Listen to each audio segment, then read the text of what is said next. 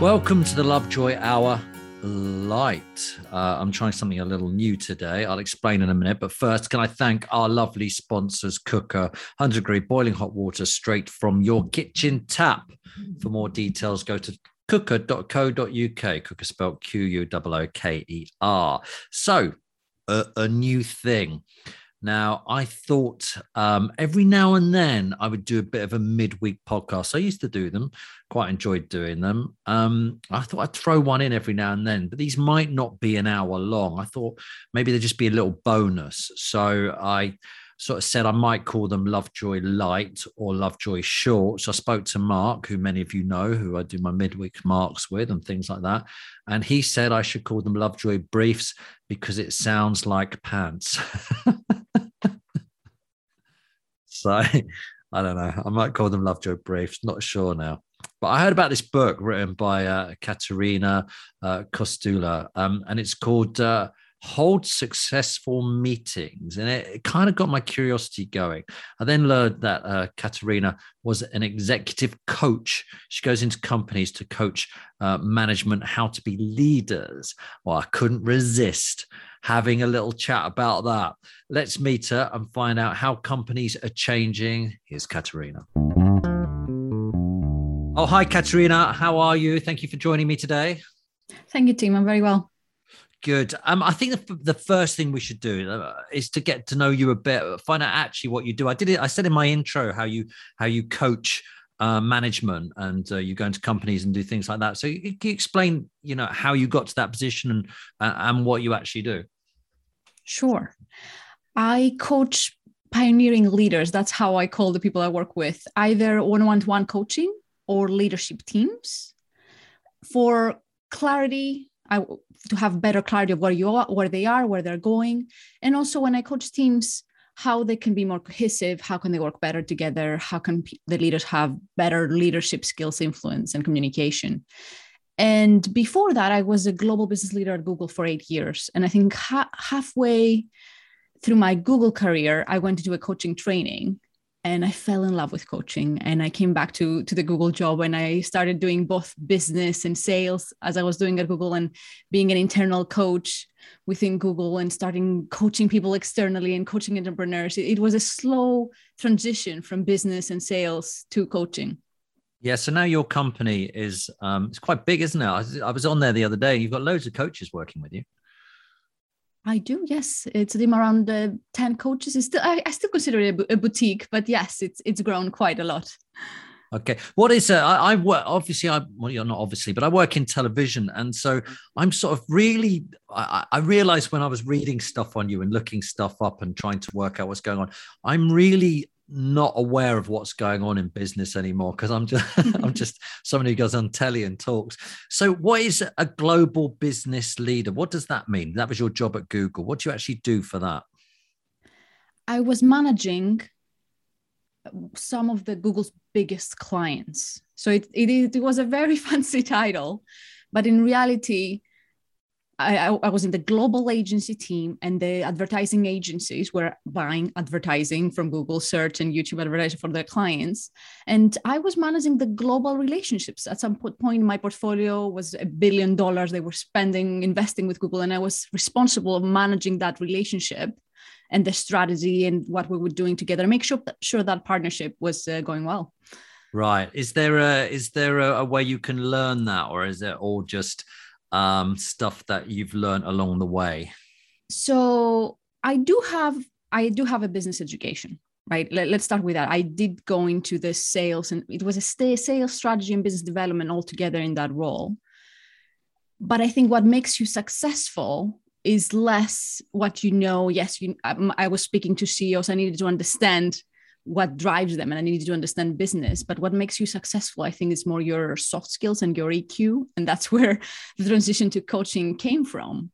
Right. How you have empathy and understand what these business leaders, who are your clients, what do they care about? And they care about their clients and how you're sensitive to that, right? I think that's what makes you successful in managing such a big partnership. What's EQ mean? emotional intelligence instead Oh, of IQ, which is more the harder intelligence of solving right. problems. Okay, I think I might struggle in that that department. So, where are you actually from? Because obviously, Google's a global company. Where are you? You've obviously got an accent there. Where did you grow up, and how did you end up working here? I'm Greek. I grew up in Greece. I studied the first degree in Greece, and then I wanted to see the world. So I moved out of Greece, went to Spain for 3 years, and then moved to France and Singapore to do my MBA. And then I wanted to come to the UK because I wanted to be in the center of things. That's how I felt. And it was 2009, which was not a good year to be looking for a job in the UK or anywhere for that matter because of the crisis. So after my MBA, I went back to Greece trying to apply for jobs. It was really, really hard. And I became really focused that I really wanted to get into Google, and that happened. So after France and going back to Greece jobless, I transitioned in Google in 2009. Does the UK still feel like it's important out there then? Because I don't know, we're quite down on ourselves these days as a country. It seems. How are we faring, especially after Brexit? What do you think? Do people still think we're the centre of things? I've been thinking about that quite a lot recently because almost 100% of my work, it was 80% of my work was virtual before the pandemic, and I became 100%. And after all these years, 12 years, I'm a British citizen now. I started thinking, do I need to be here anymore? Do I need to be in London? So you're asking a question that I've been pondering, because before it did feel I wouldn't have such a job if I wasn't in the UK. I could have it in the US with a multinational company. I did feel, even though I worked in Spain, I worked in Greece, that I needed to be in the UK to have such big global opportunities. It was a global role to have the big global opportunities. It did feel that a lot of things, a lot of products were coming to the UK first and then to the rest of Europe. Now, and I know in Greece, the tech scene is, after 10-year recession they had, is picking up. I think now that the remote working is more prominent, I think for the people that didn't enjoy London, they don't need to be in London anymore. They can have a global role because of the remote working and be anywhere else. What sort of people wouldn't enjoy London? I love it. It's the best city in the world. But everyone listening to me in Manchester is going, no way, Manchester and Birmingham or whatever. Interesting, when you work for a company like Google, I'm going to get onto your meetings in a minute, by the way. So don't think I'm not going to talk about that because I do love this. But it's when you work for a company like Google, do you think globally on everything? Because it is such a like Amazon and Twitter and Facebook, you're all global companies, aren't they? I say you don't work for them anymore, but they're all global companies. Do you think like that when you work for them? Do you still think in territories and zones? I spent all 8 years in a global team. So I was thinking globally, and I know the people who develop the products were thinking globally. I remember they were saying the product needed to pass the toothbrush or toothpaste test, that if we couldn't get 1 billion people use it a couple of times a day, that was not a product worth pursuing. I don't know if they still say that. So I do think that if you're developing products for a big company like that, you need to have a diverse team so they can think globally. But that said, I was working with all the local teams. They were managing my clients in local markets, and they could be thinking all about their local market. How can we localize the global product? How can we make it work in our local market? So in order to thrive, you needed to be good at both. You couldn't just be global, because every market is different as well. You needed local people in the ground to localize everything. Now, how do you view the way business is going, and leaders specifically? I'll tell you why. It's because I've been working with a couple of CEOs recently, and both of them had a little bit of a bragging session online to me about how much they do for their employees, and they were going on about they do health, and then they do lunches, and then one said, yeah, and I pay for a holiday for them each year, so they get a 7-day holiday to Europe paid for. It's fantastic. And then it sort of occurred to me that this is sort of all come from the Google thing, where I've been for the lunches at Google, by the way. Oh my God. I mean, I'm going to have to describe them to my listeners. You go into this great big big. I mean, it's huge, isn't it? The canteen. Yeah. It's like a whole Yeah. floor, and you can get Yes. vegan, you can get meat, you can get the deli section. It is all free. It's unbelievable. There's a barista there. Then on the next floor, my friend took me up to, and they were doing. I think they were doing a cookery lesson or something just for the staff to entertain them. And then the same stuff goes on at YouTube as well. It goes on everywhere now. These companies have come in and they're looking after their employees. So I took this concept into my WhatsApp group with my friends, and a few of them own companies. And I said, are you providing lunches and holidays and whatever, and breakfast and stuff for your employees? And they went, don't be so ridiculous. No, that's not the norm. That's not what happens. The people who are doing that clearly don't know how to run a business. And I thought, wow, the world's really splitting now, isn't it? But it seemed to me like years ago, you would say, so I'm doing a bit of a monologue here, but it's really interested me. Years ago, you'd go, I'm going to work for so-and-so because I get a company car and it's a BMW. These days, are people going, I'm working at Google, I get private health, I get a gym, I get a lunch paid for, and, blah, blah, blah. Do you think that's where it's going now? Employers are trying to look after their employees more? I think it worked well for Google. When I joined, and for many years, they were the top employer in the world, receiving 2 million CVs a year. And wow. I remember the day I left, I had to go and say goodbye to my massage therapist, which was heavily subsidized. And I walked through the gym. The perks were amazing. That said, and Google is successful and Facebook is successful. So it was one of the things to attract the top talent. It is not the only thing. And I would go as far to say it's not the major thing. Because in the end of the day, what do people need to be happy? And I remember when I left, people say, what are you going to eat now? That they were people within Google that they have lost their ability to really think. It was like a mother, right? Yeah. Giving you the food, and they thought they wouldn't be able to survive outside. And I know from being outside, you can survive. You don't need the food from the company. You just cut out a bit there. So you're just saying you were left Google and you could survive without their canteen. Yes. And what's most important for the employees and attracting the top talent is not so much the food or the ping pong table. It is giving them meaningful work, connecting their work to a higher purpose. And it is giving them autonomy and giving them a growth, giving them options to grow and get better. So I would say meaning, autonomy, growth is what matters more than food. Yeah, and that's interesting because we come in to talk to you a bit about your book, and I assume this is very connected. It's called Hold Successful Meetings. It's very connected into life in leadership, because I imagine a lot of leadership involves. I used to work in production companies, and I used to have to take meetings a lot, so I know how painful they can be and how inspiring they can be too. But I suppose that's part of the job, isn't it? That meeting is very important for anyone who's leading a team. It is. And unfortunately, the majority of the meetings, from what I'm hearing from my clients, are not fruitful. They can be boring. They can be inefficient. And on the other hand, when they do work, as you said, they can be inspiring and people feel a sense of belonging and they feel a sense of power because we are part of a team that makes stuff happen. Mm-hmm. So knowing how to have successful meetings, I realized it's very important. What is the mistake most people make, do you think? The first mistake is they have meetings for the wrong reasons. And the major wrong reason is to share information. And unless the information will have an emotional reaction, you don't need to share it in a meeting. It could be an email. It could be a recording like we're doing now. It could be a video.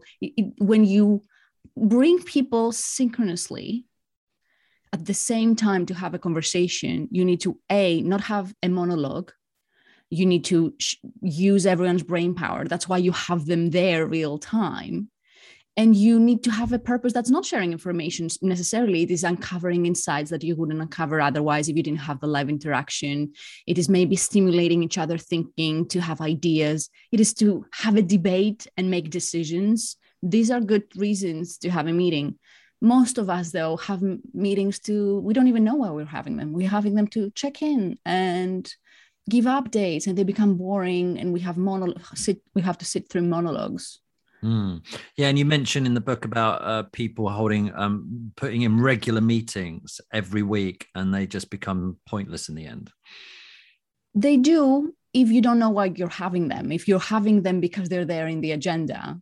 Mm. I know teams that they have regular meetings, but they are focused on the meetings. They know why they're having them, and they can be productive. I'm not against having standing meetings, but I would question it. I know companies that have stopped their regular meetings for a couple of weeks and see, do we really need to bring them back? I will question it and not just take it for granted, because there is meeting creep, as you know. You have the standing meetings and then more come in, and then people are exhausted. Like the research shows, the more meetings you have in the day, the more exhausted you are in the end of it. So we need to be careful with the meeting creep.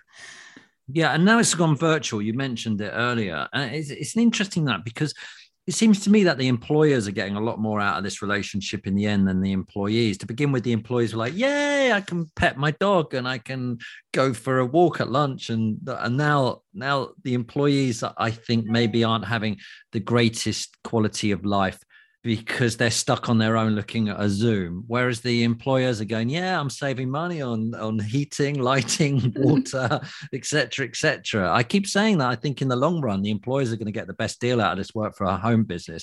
I actually really enjoy working with people. I like going in and meeting people. I think it's part of my job. It's really exciting because I hang out with people who have exciting thought processes and ideas. That's why I enjoy it. I agree. And I think if you have a remote first, you need this at some point. Maybe it's once a month or once every 3 months to bring people together. There's something on bringing people together physically that cannot be replaced. And also, I've read an article about this gap that you have the senior people working from home, and they have their home offices and they have their families and they are enjoying it. And then you had people working from home that they didn't have the conditions. They were having housemates and they needed to work isolated in the room, crammed in the room, and they were hating it. So there was also a gap, the more senior people enjoying it more, the remote working, versus the younger people that they really loved the office and they wanted to socialize. They were not at the phase that they have a family already, that they suffered more in terms of mental health during the remote working that was imposed on them. Yeah, a friend of mine he's got himself this lovely job in TV, but at the beginning of TV, you end up not earning a lot of money.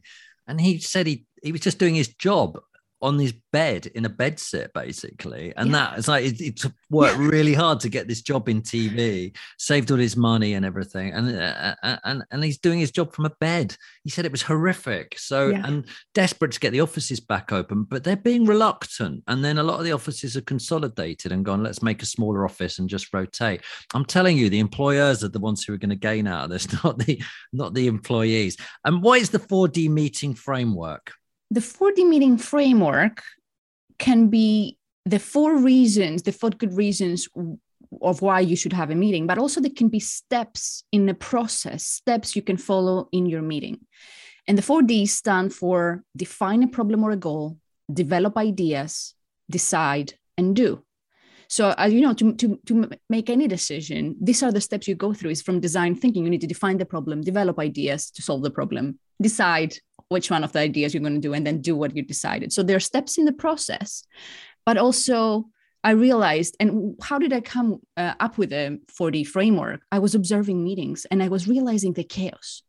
Every single person was trying to achieve a different D. Someone was throwing ideas on the table. Someone was usually the leader was trying to wrap up and make a decision. Someone was ironing out an implementation. Will this work? And I was observing this. And I realized the reason why this meeting was a chaos and they couldn't achieve what they wanted to achieve is that everyone was working on a different D. So I realized that if you are in a meeting and you make it clear, now we're going to develop ideas. We're not going to make a decision. I want to hear all the ideas on the table. Then at least you align the people and it works better because you don't judge the ideas. They can be more creative. Or when you're in a decision stage, you just say, now we're making a decision and everyone is aligned. So I implemented the 4D framework then with my clients, and it could be used to clarify why we're here, what we're doing, and it can be used to organize a meeting as well. So does it go in this order? Define, develop, decide, do? Yes. Right. So you take it around in that order. Okay. That's That's interesting. That's interesting. You must have had amazing time going in and do you actually sit in Yes. companies? Yeah. Okay. So you must have seen all sorts. There must have been so many people you've seen who you think they just shouldn't be doing this job. Are there? It was it wasn't around that. I think it was always interesting because I observe the meetings and then I give some feedback of how they could do it better. And the people that bring an external expert, they really have good intentions. They really want to do better. And also, I'm aware that when you observe something, it changes, right? I assume the meeting is different because I'm there, and I mostly did it virtually, which is easier. I turn off the camera, mute myself, and let's say pretend I'm not here. Just go and do your meeting. But it was so useful for me to see the same mistakes happen again and again. And another mistake, which I didn't mention, is people not defining the problem. Like, one is not knowing why we're here and everyone doing their own thing. But a lot of the times people are trying to solve something without having gained agreement. What are we solving for? And that's something I saw in most of my meeting observations. Yeah, I mean, I held so many meetings years ago, and then I was sitting in other people's meetings, and I always thought the problem was, and you must have come across this a lot, and it's hard, and I possibly was a bit like this as well, is your kind of ego gets in the way a bit. Also, you're the one who's I'm saying hosting the meeting, but that's not the right word. What is the right word? You're at the head of the meeting, and you well, let's use hosting. You're hosting the meeting, and you feel like you have to impart a lot of information and talk for a long time because you're at the head of the table, when you don't really need to do that. But that can be a problem, can't it? Yes, it can. Because people might, that's when the meetings are boring. People may feel frustrated. They don't have airtime enough to contribute. I would say the only time you need to do that is when there's emotional news. When other good news, let's celebrate and we hit the numbers, everybody, and you do share the information and then you celebrate. Or when you have bad news, we have to do layout. You do it as a leader and you need to explain why you do it. But other than that, send the information via email or a video. I'm all about voice memos, by the way, or recording, and then use the meeting to solve problems.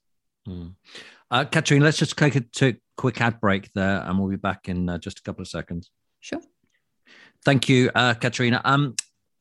So let's get straight on with this again. Let's talk about the virtual meetings, because in virtual meetings it's slightly different. In a physical meeting, you're sitting around a table, presumably, or in the case of Google, you're sitting on your beanbags or something, or a slide or something weird like that. But when you're doing virtually, you're all sitting at screens, and there's no hierarchy when you're sitting on a screen, is there? Because you could be anywhere where Zoom decide to put you. Yes. So there are benefits from going virtual. I had a client who was pregnant and in her second child, and she did say that when she was pregnant in the first child and she had to go to the office, she noticed a difference on how people were treating her. In the second child, which was during the pandemic, nobody knew, right? So there is a benefit in terms of more equality, in terms of how you look, how tall you are, what are you wearing. There's an equalizer in the virtual meetings. Some people feel safer. If you're a shy person, maybe it's easier to write in the chat, that you have more ways to participate. And people that wouldn't normally talk, they can write in the chat, or maybe you can do a poll and people can vote. So there are a lot of benefits in the virtual meetings. Another one is you can have the right people in the table, which maybe they live in a different country. If you need an expert, you can bring an expert in a virtual meeting. So there are tons of benefits. There are challenges, as you said. There's more interruptions. There's this sound delay.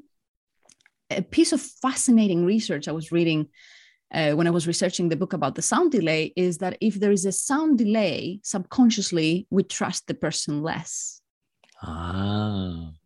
It seems such a long time ago, doesn't it, since we were sitting in boardrooms with like screens at the end and those speakers in the middle of the table, and we're dialing into America or somewhere for a conversation. It's such a long time ago that the explosion of, I mean, there was Skype, and then the explosion of Zoom and Webby and all these other streaming services, whatever you call them.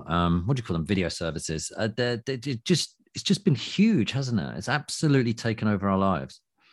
It has. And I would say for more than two people, if you have two people, most times I suggest voice only meeting, by the way. You can go for a walk. A one-to-one can work better when you don't have this intense eye contact. But if you have more than two people, I think all these video conferencing tools have been very good because it was really hard. I don't know. You remember those speakers on the table. It was so hard and so non-inclusive. The person that was remote found it really hard to participate. Yeah, the one thing that I think I did well in meetings years ago was I made sure everybody took part, and I made sure everybody who put an idea in. When I was producing a show called Soccer M, anyone who put an idea in, if I liked it, it was going on telly. It doesn't matter how junior you were. Whereas a lot of people in TV like a hierarchy. I'm the boss. It's my ideas. Whereas I was like, if it's a good idea, I don't give a damn. I'll just stick it on telly. I had 3 hours to fill. So I still feel like that now. You say in your book that you have to ensure that people speak up in your meetings. The best thing that I ever invented was I was put in charge of a sort of like a online meeting at a company I was working at, and I didn't really know how to do this meeting. So I sat in there, and the first meeting I said, can we go around the room and just everyone tell me something they've seen that is exciting this week? It could be anything, TV show, music, whatever you like. And 2 people, kids, came up with podcasting. I'd never heard of it before, really. This was quite a few years ago. And I was like, which ones? And it was the classic one. What was the classic one about the deaths and everything? I can't remember the American one. It was that one they were all listening to. And I was like, right, so I'll tune in to this one. And then I just then got hooked on podcasts. And it's a beautiful thing of you can actually learn off the junior people because they're seeing a different world from you. And that's the one thing in meetings that I thought, do you know, I've done really well with that idea, just to ask people what they're seeing. I found a couple of new bands that I hadn't heard of. And I was proud of myself because everybody could input into the meeting when there was no agenda to it. They weren't going to be judged on that. That's fantastic. That's spot on. And it has a couple of benefits. First, that you did it in the beginning. Getting everyone's voice heard in the beginning is important because it makes it easier for them to speak later. And also that you ask something personal rather than jumping. Most meetings we jump into work, and asking something personal, it creates more comfort. It creates more cohesion in the group. People feel they can share themselves. I think that was a brilliant way to start the meeting, Tim. Well, if the truth be known, it was a bit selfish because I was sitting looking around the room thinking there's a load of 20-year-olds here. What do they know that I don't? And I was like, I'm going to pick their brains because I bet they're looking at more exciting stuff than I am because I'm older. And it was I found out so many good things from it. Really great TV shows. And I also learned, which was fascinating, was that was when I realized people were turning away from TV and going online in their droves. And I remember sitting in one meeting and going, does anyone listen to the radio? And there was like half a dozen of us going, yeah, we listen to the sport on the radio, and a few people other. And then most of the room were like, no, we just don't tune in. I was like, what? And then you realize a lot of young people don't ever bother with TV or radio anymore. It's all on-demand streaming. So that's the way to go. You talk about reducing time wasting in meetings. How can you do that then? Well, the first thing I would say is protect deep work time as an individual. Let's start with an individual, and then I can share some techniques for an organization. You need to protect the deep work because otherwise people will book meetings, as you know.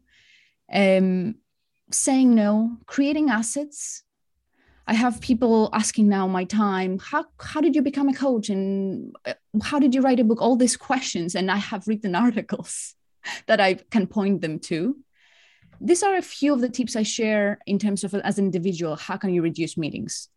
But I think the most important is already knowing the purpose of the meetings, having meetings for the right purpose, being able to say no, protecting your time, and using other tools.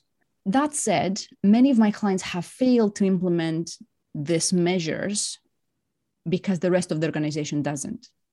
My client might decide, I have no meeting Wednesday, and they can block their Wednesday. But if the rest of the organization really has meetings on Wednesday, they will put meetings in Wednesday. They will not respect their boundary. So I think if what you do is not enough, you need to work with the whole organization. Or if you're a CEO, you need to think, how can I make sure people have time for deep work? How can I make sure we don't burn them out with the meetings that are ineffective? And you can do the same. If you are the CEO, you can have office hours. That's something that has worked, because you can have 2 hours a week that say everybody can book 15 minutes with my time. So you're still available as a CEO. People can still talk to you, but you don't get in dispersed meetings throughout the week that doesn't allow you to think strategically. So that's one of the tips. And then I would say in most organizations, having even a Friday morning free of meetings can work well. And you also talk about making sure that you start a meeting and finish your meeting with impact. I've just got images of CEO starting with a song and ending with a dance. It sounds impactful. What does that mean, though? How can you? Although actually, the one other thing that I learned, and it took me a long time to learn this. I was thrown in, basically given a production team and gone, right, go and make this TV show. It's called Soccer M, and I was just given it, and it did really well in the end. It was just all of us like on the seat of our pants, just trying our hardest to make the show. And it took me a good couple of seasons to learn that someone needs to make a decision, which is I was the boss, me. It doesn't matter if it's right or wrong, but make a bloody decision, because so much time is wasted when no one's made a decision. If you haven't made a decision and you go, can you go off and research that? Can you go and do this? Can you go and do that? Just make a bloody decision so everyone can get on with what they have to do. Is that what you find? Absolutely. And there are Amazon says, Jeff Bezos says there are 2 types of decisions, the 1-door decisions and the 2-door decisions. And by that he means, is it such a huge decision that we cannot change if it doesn't work? And the mistake a lot of us make is that it is a decision that is reversible, but we spend so much time and we want to have consensus. Consensus can be useful when there is an irreversible decision, right? If there are some decisions that you need to research and you need to get a lot of buy-in from the people, whether you buy another company or something like that. But I've seen companies for minor decisions, they spend so much time. And that's because they are aiming for consensus versus being clear from the beginning, how are we going to make the decision? Is it a consensus decision? Is it a majority rule? Are we going to vote and the majority wins? Or is it a consultative decision making? That means there's one decision owner. The decision owner is going to listen to people. Otherwise, why have a meeting, right? If it's a meeting to make a decision, you listen. But then it's clear that this person, the decision owner, it could be the leader, it could be the expert. It doesn't always have to be the leader. But being clear since the beginning, Maria is going to make the decision. Let's everyone input and try to influence Maria. But then Maria, by 5 o'clock, will have made the decision or something like that. That can improve the speed. And in the end, a lot of the times we don't know we don't know the decision. You need to do something, make an experiment, and then figure it out rather than wasting all this time without making a decision. Yeah, making a decision is so bloody hard, because it involves, once you've made the decision, then there's action to be taken from it. So the actual decision-making process is so critical that it's a hard part of a job. It's hard even when you're going, what am I going to have for dinner? Let alone, what are we going to bother booking this guest, or are we going to run this item, or should we edit this together? I mean, it's like, because it creates work for other people. So it's a really hard thing. One of the things that I ended up doing was I got decision fatigue after a while, and I'd be sitting there really tired, and people going, what should we do, Tim? Should we do that? Should we do that? So I started trying to delegate decisions off to other people. And it wasn't because I was some sort of genius. It was so I could blame them rather than me if it went wrong. It was like, I don't want to make every decision. Go and ask Fenners or go and ask Sheephead or someone. They can make a decision, and I won't take any credit for it. But I've made some really poor decisions. I have to say, really bad ones. So making the decision is a hard process, isn't it? All of us have. And I would say, if it's an important decision, a tool you can use is conflict, which is very uncomfortable. But creating productive conflict in the team, having people comfortable to have the debate, the different opinions, and being comfortable with this debate can help make better decisions, because you will have more information brought to the surface. But that, again, is for important decisions that you want to get it right. If it is not what you did, delegating sounds great. Like if there is someone's job or there is an expert, have them make the decision, and they will be more happy, and they will feel more empowered, and you will move faster. There was once a plugger who said, approached me and said, we've got this all girl group. They're going to be, I'm laughing because I know what's coming. They're going to be huge. Do you want to book them for your show? It'd be great to get some women. They're lively, they're fun. I said, who are they? And they said, oh, they're called the Spice Girls. And I went, they're just, this is such a ridiculous idea. It will never work. No, I don't want them on the show. Oh. Step forward about 6 months. They're the biggest band in the world, selling Pepsi and everything else. We're like, hey, why don't we get one of the Spice Girls on the show? And they're like, not a chance. They're much too big for your show now. So I've made so many poor decisions. Just finally, whilst I've got you here, you've worked with some of these amazing companies like Google and Amazon and Vodafone, et cetera, et cetera. Do you think they're really aware of their perception with us, the consumer? Do they really worry about that? Because you think about Facebook. One of my friends has just gone to work for Facebook and said, "Oh, I feel like I've just gone to work on the Death Star or something," because it's like Facebook is everyone's really anti them at the moment, and Amazon had a hard time when they were the tax and everything else.